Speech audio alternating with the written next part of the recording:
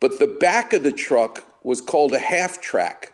So if you ever watch a bulldozer at a job site, you see that they're not necessarily on big wheels. They have that like a tank. It's called a half track in terms of that ability to get over sand dunes and rocks and boulders and uneven terrain. That's the way you get over those uneven surfaces versus a dirt road or a paved road where tires and a wheel would work, correct? Yes.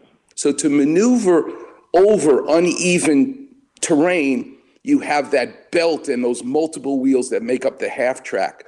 Well, if you look at your wrist right now, it's almost like a joystick for a Game Boy or a Xbox, where you have that joystick on the computer, which can go in all different 360 degrees of angles.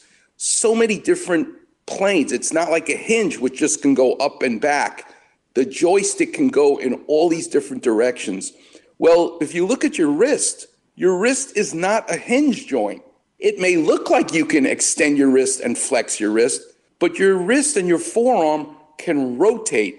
That's why you can pick up fine things. No matter what the angle is, your wrist is able to accommodate just like that half track can accommodate to gravel and rock and all these uneven terrains.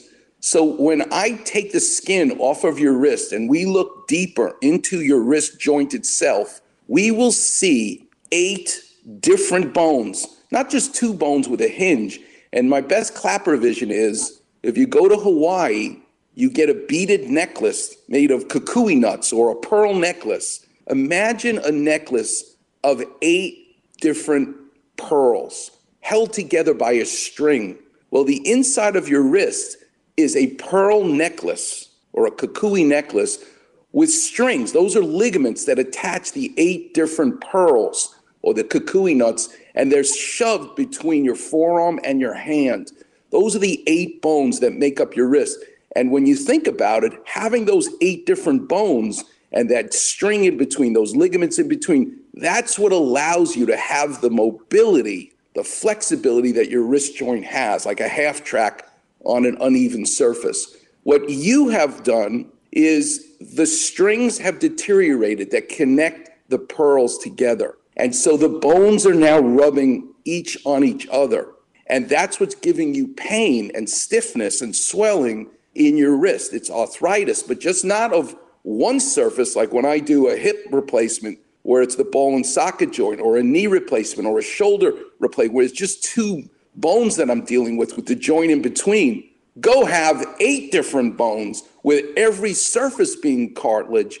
It's a whole different level of damage, and it's a whole different level of trying to treat it. We've actually tried to come up with wrist replacements. They're not that great. They don't work as well as a hip, a knee, or a shoulder. So to give you that powerful grip and that ability to have your hand move without pain is you take 4 of those bones. Remember you said the word 4 corner?